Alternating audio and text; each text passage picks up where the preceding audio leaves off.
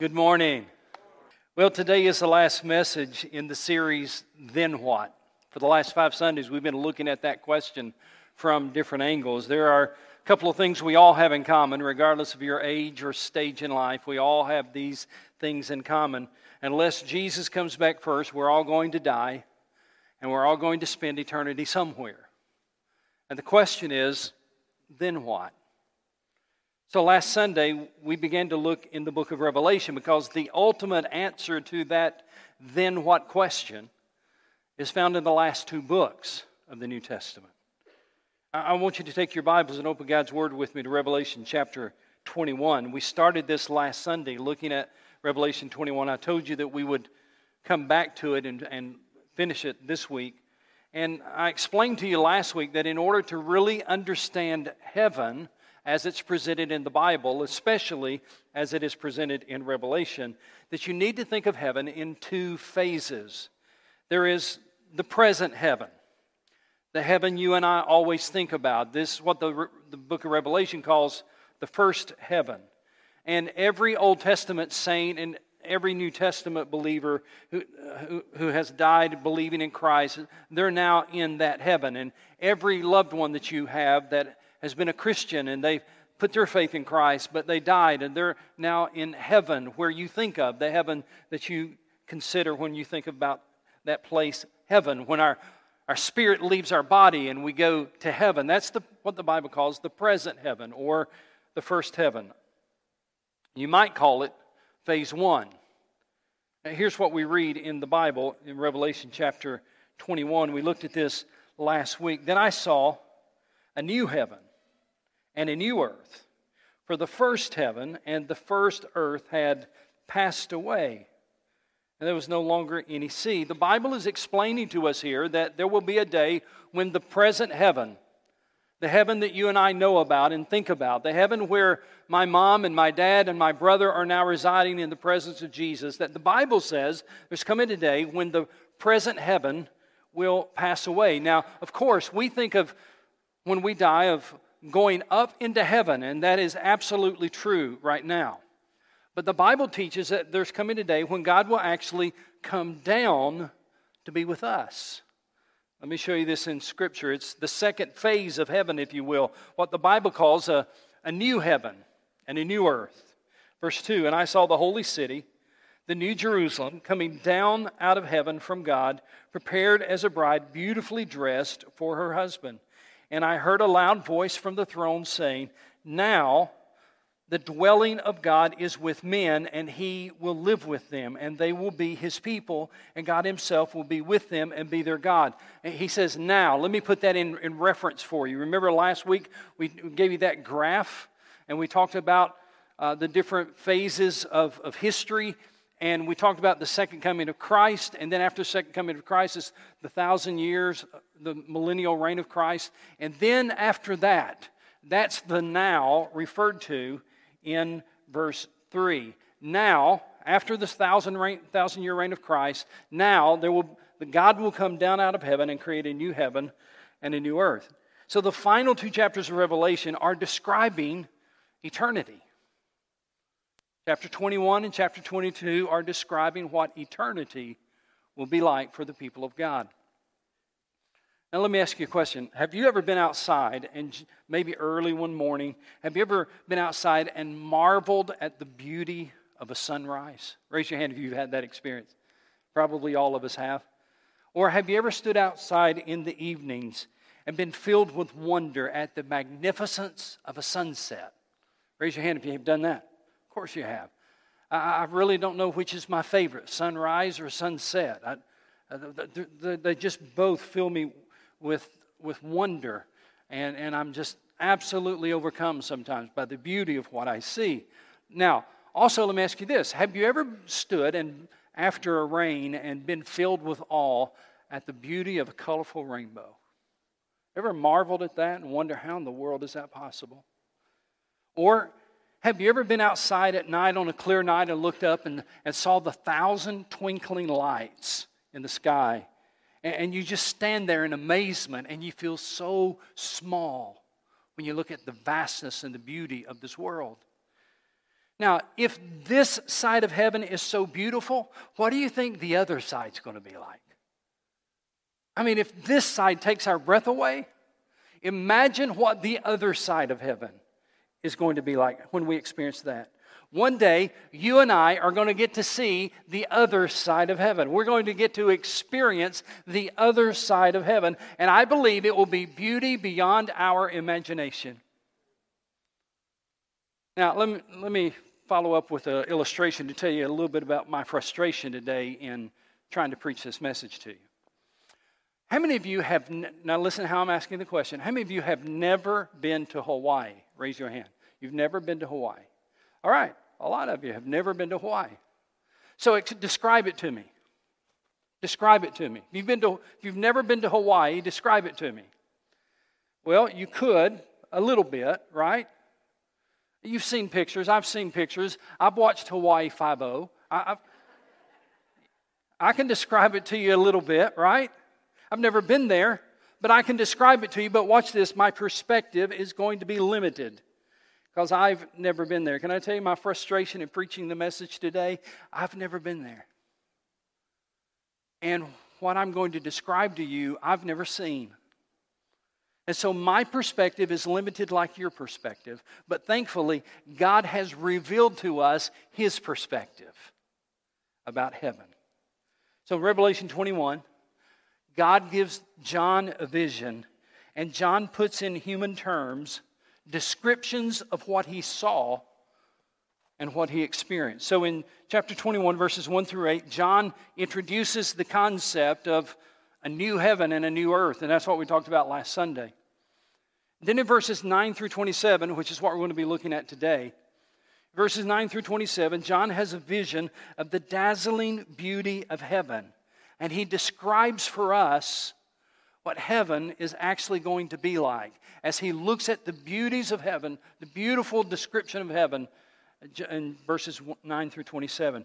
So there's three things I want to get to today as we look at heaven, try to describe it. And here's the first one. Number one, heaven will one day be on earth.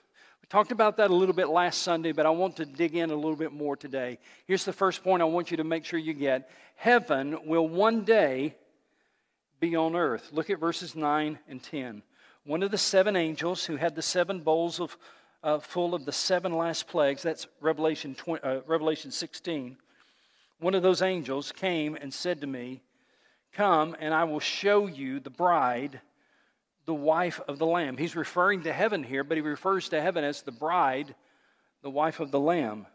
And then in verse 10, John says, "And he carried me away in the Spirit to a mountain great and high, and he showed me the holy city, Jerusalem," watch this, "coming down out of heaven from God." The Spirit of God shows John that our final heavenly home will actually be here on earth. Now, make sure you're listening carefully. That one day there will be a new heaven and a new earth. And right now we think about going up to heaven when we die, and for right now that's true. But one day the Bible teaches that God will actually come down to be with us, much like the Garden of Eden. The Bible says that God came down and He walked in the garden with Adam and Eve. And when He creates this new heaven and a new earth, God plans to come down, that heaven will come down to us and God will be with us.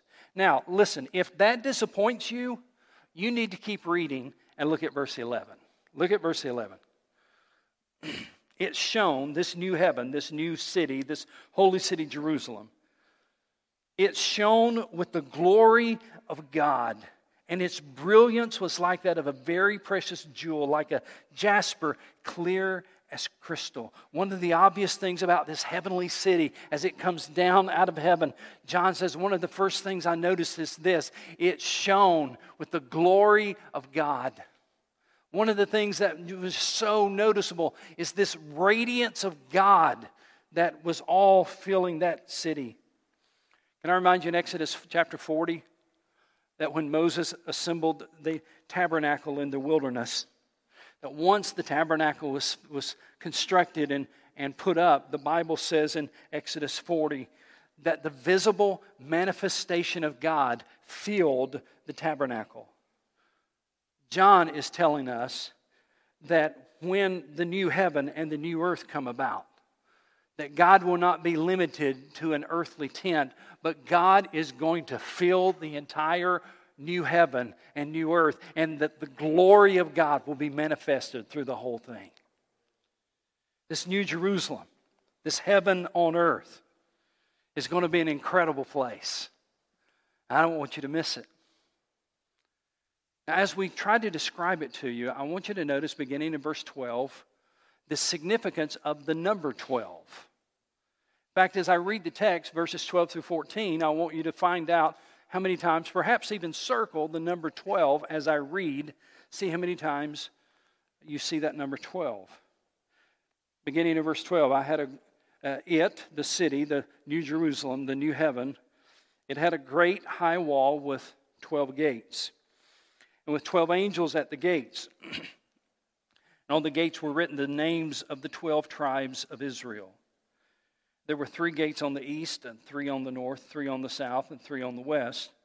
The wall of the city had 12 foundations, and on them were the names of the 12 apostles of the Lamb. The number 12 is very significant in the Scripture and very significant in the new heaven.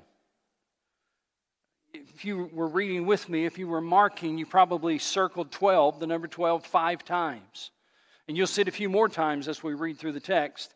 But in those 3 verses, you will see the number 12 5 times. 12 gates, 12 angels.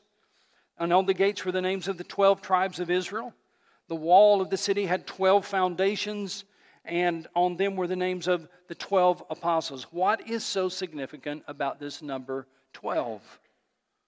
Well, 12 conveys the idea of completeness and perfection. In fact, if you read through your Bible, you'll find the number 12 being used throughout the Bible. For example, go to the Old Testament and you'll find 12 cakes of unleavened bread were placed in the tabernacle, Leviticus chapter 24. There were 12 silver bowls. There were 12 bowls used. There were 12 bulls and 12 rams. There were 12 male lambs that were sacrificed. There were the 12 tribes of Israel. In Numbers chapter 13, Moses sent spies into the promised land to spy it out. How many spies did he send in? 12. In Ezra chapter 8, as they were coming out of captivity, they chose some priests. They appointed some priests to lead the people, and there were 12 priests that were chosen and appointed. You see it all through the Bible. You see it all through the Old Testament. 12, 12, 12. But when you come to the New Testament, you see it as well. Luke chapter 2, Jesus went to the temple as a young boy. And for that temple experience he had as a young boy, guess how old he was? 12. How many apostles were there? There were 12 apostles. Jesus fed 5,000, and there were 12 basketfuls left over. In Revelation chapter 22, the last chapter of the Bible, there's the reemergence of the tree of life. The same tree of life that you see in the Garden of Eden, we're going to see in the new heaven and new earth. And guess what? The tree of life, the Bible says, will bear 12 crops of fruit every month. And by the way, how many months are in a year? There's 12. 12 is something special in the Bible, and it's a special number in heaven. And I want you to notice, it is not by accident, that there are 12 gates and the names of 12 tribes of Israel. These 12 tribes of Israel were the people that God used to bring the Messiah into the world and to give us access to heaven and access to God. That they were so critical in us having access to God that the gates of heaven are named after these 12 tribes, because God used these 12 tribes to bring about the Messiah into the world and give us access to Him and access to heaven. The 12 tribes of Israel. But also you see the 12 apostles are mentioned. Their names are immortalized on the foundation of heaven. They are the ones that took the good news of the Savior to the world. They are the ones that made this Savior known to the world. The 12 apostles, they are the ones also responsible for people who would be having access to heaven. So whenever we get to go to heaven, to this new heavenly city, when we walk in, we're going to be reminded of what we owe to the 12 tribes of Israel and to the 12 apostles, because God used both the Old and the New Testament to give us the message of salvation and to give us access into heaven through Jesus Christ. See, the story is an Old Testament story. And it is a New Testament story, but really it is just one story from the time of Genesis when sin entered the world. God has been pursuing us, and He used the Old Testament people and He used the New Testament people to bring about salvation and to make the gospel known and to birth the church. You are here today, ladies and gentlemen, because of the 12 tribes of Israel and because of the 12 apostles and the work that God did through them. So when we get to heaven, guess who's going to be honored and immortalized? The people who made it possible for us to have entrance into heaven. So heaven, here's the first point. Heaven will one day be on earth. Here's the second thing I want you to get. Number 2. Heaven will be a place of absolute perfection. This is my favorite. Heaven will be a place of absolute perfection. Pastor Greg Mott put it this way. He said, there will be a perfect me and a perfect you in a perfect place with a perfect God. That's pretty good. There'll be a perfect me and a perfect you in a perfect place with a perfect God. Heaven will be a place of absolute perfection. Now, this may very well be the most interesting thing I can share with you today about heaven, so I want to ask you to be sure to listen carefully. There are 3 special things I want you to understand about this absolute perfection of heaven. 3 things. Number 1, I want you to notice the size of heaven.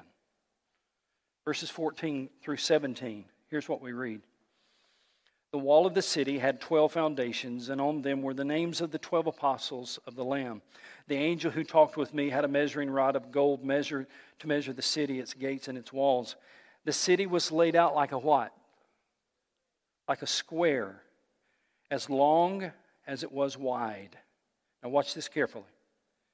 He, this angel, measured the city with the rod and found it to be 12,000 stadia. We're not exactly sure what that measurement is. Some translations will tell you that that means 1,400 miles. Some translations say that it means 1,500 miles. I'm going to use the 1,500 miles. So it's... He measured the city with the rod and found it to be 12,000 stadia, or 1,500 miles in length, and as wide and as high as it is long. To think about the size of heaven. It's going to be so large that the largest city in the world will seem like a tiny village. Plus, not only is it going to be 1,500 miles wide and 1,500 miles long, if you read the text carefully, it's going to be 1,500 miles high. Do you understand how high that is? Let me put that in perspective. I looked up on the NASA website, and the International Space Station orbits our Earth at 227 nautical miles above planet Earth. 227 nautical miles. That's where the space station hangs out. Heaven is going to be 1,500 miles high. Nearly 7 times higher than the space station that orbits planet Earth. The walls of heaven are going to be huge. Now, why does that matter? Though millions have come, there is still room for one. There's room at the cross for you, the Bible says. And in other words, heaven is going to be a place where there's room for anybody and for everybody. Because of COVID, we've all gotten used to this concept of limited seating, haven't we? Because of COVID, we've become accustomed to 20% capacity or 50% capacity. And we understand this concept of limited seating. Now, that's easing up a little bit now, thankfully, but you know, there was a day when concerts would sell out, and there was a day when plays would sell out. There was a day when football games would sell out. But even when there was a sellout, there's still limited seating, right? Because the building or the concert venue or the stadium can only hold so many people. So even in a sellout, it's still limited. Let me tell you something. The size of heaven indicates that there will never be a sellout. There will always be room for anyone and everyone who wants to go there. Now, my Bible says God's not willing that any should perish, but that all would come to repentance. So that's the size of heaven. It's going to be so massive, so large, beyond really our comprehension, that there's room for anyone and for everyone. But now I want you to focus on the shape of heaven in verse 16. This is where, for me, it gets so interesting. The shape of heaven. Look at the text, verse 16. The city was laid out like a square, as long as it was wide, and he measured the city with a rod and found it to be 12,000 stadia, 1,500 miles roughly, in length, and as wide and as high as it is long. In other words, heaven is shaped like a perfect cube. It's the same width and depth and height. It's a perfect cube. Now, why would that be significant? Why would that be so important? Go back with me for a moment to the Old Testament days and even in the New Testament days, and think about the temple. In the temple, there was the Holy of Holies. That was the place where the Spirit of God dwelt. According to 1 Kings chapter 6, verse 20, that the Holy of Holies was also a perfect cube. It was 20 cubits long and 20 cubits wide and 20 cubits high. It was a perfect cube, and that was the place where the Spirit of God dwelt on earth. Now think about this. In the earthly Jerusalem, or the heavenly Jerusalem, in the heavenly Jerusalem, the glory of God is not going to be limited to a tiny room, but the entire heaven will be the Holy of Holies. The entire heaven will be a square cube where God in His glory will dwell, and God in His glory will be manifest, and we will have access to every part of God in that place, the new heaven, because the whole thing will be a Holy of Holies. Then I want you to see the splendor of heaven. Verses 18 through 21. Look at this. The wall was made of jasper, and the city of pure gold, as pure as glass. The foundations of the city walls were decorated with every kind of precious stone, and then all the stones are listed. And then I want you to go down to verse 21. The 12 gates were 12 pearls, each gate made of a single pearl. And the great street of the city was pure gold, like transparent glass. In our mind's eye, we try, don't we, to understand what all that means. In our mind's eye, we try to comprehend how beautiful that's going to be. It's just, the foundations are decorated with expensive and exquisite stones. The massive gates will each be made of a singular pearl. And the streets will be made of absolute pure gold. I mean, it's going to defy description. But John puts it in human terms, trying to describe what he sees. But I believe it's far superior to anything you and I could ever imagine. But when we come to verse 21, I have to call this to your attention. When we come to verse 21, I need to clarify one point. Even if you don't know the Bible very well, even if you're not a Christian, you probably have heard about verse 21. Because heaven is described in verse 21 this way. Look at the text. The 12 gates were 12 pearls, each gate made of a single pearl, and the great street of the city was pure gold, like transparent glass. When people talk about heaven, they often talk about pearly gates and streets of gold. In fact, we have a Baptist hymn, or a hymn in the Baptist hymnal that I grew up singing, When We All Get to Heaven. You want to sing it? No. Okay. My name's not Fred. I can't do that. When we all get to heaven, here's what the song says. One of the verses says, onward to the prize before us, soon His beauty we'll behold. Soon the pearly gates will open, we shall tread the streets of gold. And then the chorus says, when we all get to heaven, what a day of rejoicing that will be. When we all get to heaven, will sing and shout the victory. That song is absolutely true. Don't misunderstand what I'm about to tell you. That song is absolutely true. But when it talks about streets of pearly gates and streets of gold, it's talking about the new heaven and the new earth, not the present heaven. See, too often we think about the present heaven, we think, well, I bet he's walking on streets of gold today. When St. Peter meets me at the pearly gates, now, the Bible doesn't describe the present heaven that way. So probably some of you are sitting there thinking, way to go, Pastor, way to ruin it for me. I've always thought of heaven as streets of gold and pearly gates, and one day it will be. The new heaven, the new earth, will have streets of gold and pearly gates. But when you get to heaven, the present heaven, you are not going to be disappointed. And you're not going to be concerned if the streets are gold or the gates are pearl. You're going to be excited that you're in the presence of God and you're worshiping the Lord Jesus Christ. Heaven will be a place of absolute perfection. Now, the third thing is this. Heaven will be a place of worship and fellowship with God. Verse 22 through 27. Please read this carefully.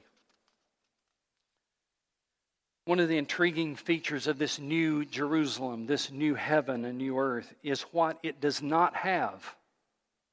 What it does not have. Verse 22, I did not see a temple in the city, because the Lord God Almighty and the Lamb are its temple. The temple in Jerusalem, of course, was the most sacred place on planet Earth. It was the earthly enclosure for the Shekinah glory of God. But there is no need for such a building in the new heaven and the new earth, because the entire city will be indwelt by the Shekinah glory of God.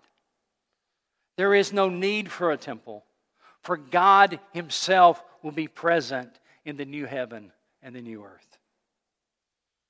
Another thing about that heavenly city is that there will be no need for an external light source. I love this in verse 23 through 25. The city does not need the sun or the moon to shine on it. For the glory of God gives its light, and the Lamb is its lamp. The nations will walk by its light, and the kings of the earth will bring their splendor into it. On no day will its gates ever be shut, for there will be no night there. The darkness that we experience in our world will not be in the new heaven and the new earth. There will be no night anymore. There will never be any darkness in this city of God, because the presence of God and the presence of Jesus will light up the entire city. You don't need a sun, you don't need a moon, because the presence of God will bring light to the entire city, and there will never be any darkness whatsoever in heaven. But the biggest thing that will not be in this city is sin. Verse 27, nothing impure will ever enter it, nor will anyone who does what is shameful or deceitful, but only those whose names are written in the Lamb's book of life. I want you to look at me for a moment. Can I say something to you as your pastor? Look at me for a moment. Let me say something to you. God can't and won't allow sin into heaven. And that's why not everyone will be going to heaven. The Bible says only those whose names are written in the Lamb's book of life will be there. See, there's false teaching going around that something called universalism, that everybody's eventually going to make it. Everybody's eventually going to be in heaven. We'll find our own path and we'll all get there eventually. That is not what verse 27 says. Verse 27 says, nothing impure will ever enter it, and nor will anyone who does what is shameful or deceitful, but only those whose names are written in the Lamb's book of life. Ladies and gentlemen, please don't think you're going to get into heaven because of your personality, or because of your family background, or because of your good deeds, or because of your contributions. You will not get into heaven on any of that. Only those whose names are written in the Lamb's Book of Life are going to heaven. Because God cannot and God will not allow sin into heaven. And that's where you and I have a problem, don't we? If God will not allow sin into heaven, how are we ever going to get there? Let me make it more personal. How am I ever going to get there if God won't allow sin into heaven? If you'll notice in this passage of Scripture, beginning in verse 22 and in verse 23 and in verse 27, Jesus is referred to, but He's not referred to using the name Jesus. Jesus is referred to as the Lamb. Would you look at the text with me, verse 22? I did not see a temple in the city because the Lord God Almighty and the Lamb, Jesus, are the temple. Verse 23, the city does not need the sun or the moon to shine on it, for the glory of God gives its light, and the Lamb is its lamp. Verse 27, nothing impure will enter it, nor will anyone who does what is shameful or deceitful, but only those whose names are written in the Lamb's Book of Life. You know this, but let me remind you that in the Old Testament days, the Lamb was sacrificed for the sins of the people. And when Jesus died on the cross, He was the Lamb of God dying for the sins of the world. When Jesus died on the cross, He was the Lamb of God dying for your sins and for mine. Remember what John the Baptist said when he first laid eyes on Jesus in John chapter 1, verse 29? He said, "Look, the Lamb of God that takes away the sin of the world." There's the answer. The Lamb of God, watch this, that takes away the sin of the world. The Lamb of God that is able to take away your sin and mine. That's why 1 Peter chapter 1, verse 19 says, you were redeemed with the precious blood of Christ, a lamb without blemish or defect. That's why Romans 3:22 talks about a righteousness that comes from God through faith in Jesus to all who believe. It is not a righteousness that comes from within. There is a righteousness that comes from God through faith in Jesus Christ. You see, the only people, listen to me, if you don't hear anything else today, please hear this. Those watching online, please hear this. If you don't hear anything else, make sure you get this. The only people who will be allowed into heaven are those who have exchanged their sins for His righteousness. That's the only people that will be allowed in. You have exchanged your sins for His righteousness. There's been a faith transaction that has occurred. The only people that will be allowed into heaven are the people whose names are written in the Lamb's Book of Life. A faith transaction has occurred. They put their faith in the Lord Jesus Christ, that He died on the cross for their sins, that He can take away their sins. And when you put your faith in Christ, you are exchanging your sins for His righteousness. I did that when I was 11. Can I tell you that when I was 11, I wasn't into a lot of bad stuff. I was a pretty good kid. But I recognized that even at age 11, I was still a sinner. And when I was 11, I put my faith in Jesus Christ. I exchanged my sin for His righteousness. And on that day at Clifton View Baptist Church, when 1971, my name was written in heaven in the Lamb's Book of Life. Not because I was going to be a preacher, not because I've done some good things in my life, not because I was raised in a Christian family, not because I was baptized. My name was written in the Lamb's Book of Life because on that day, at that place, I exchanged my sin for His righteousness. And the Bible says the only people who will be allowed in heaven are the people who have done that, because nothing impure and no one impure will be allowed into heaven in the presence of a holy God. And so now when Jesus looks at Keith Shorter, or when God looks at Keith Shorter, He does not see Keith the sinner. He sees Keith covered in the blood of Jesus. And my sin has been separated from me, the Bible says, as far as the east is from the west. Is your name in the Lamb's Book of Life? I didn't ask you if it's on the church roll. Is your name in the Lamb's Book of Life? I didn't ask you if you live a good life or if you've given a lot of money or if you've done a lot of good things. Is your name in the Lamb's Book of Life? Is there a time in your life, is there a place in your life where you know that you exchanged your sin for His righteousness? The only people who will be in heaven are the ones who have done that. I want you to be one of those. I don't want you to miss it. And today you can exchange your sin for His righteousness. Would you bow your heads? I want to tell you how you can do that. The Bible says you do that by faith. By faith, you claim that Christ died on the cross for you. It's a transaction of faith.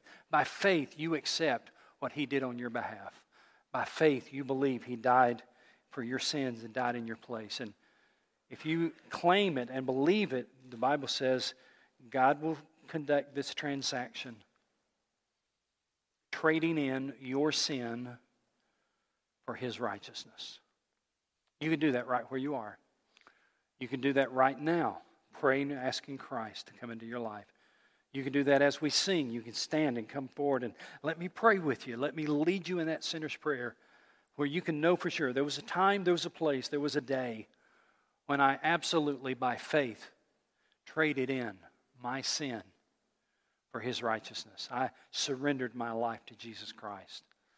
I hope you'll do that today. Father, in the name that is above every name, in the name of Jesus, we thank you and praise you that you've made a way that anyone and everyone can step into the glories of heaven and spend eternity with you. May someone do that today, I pray in Christ's name.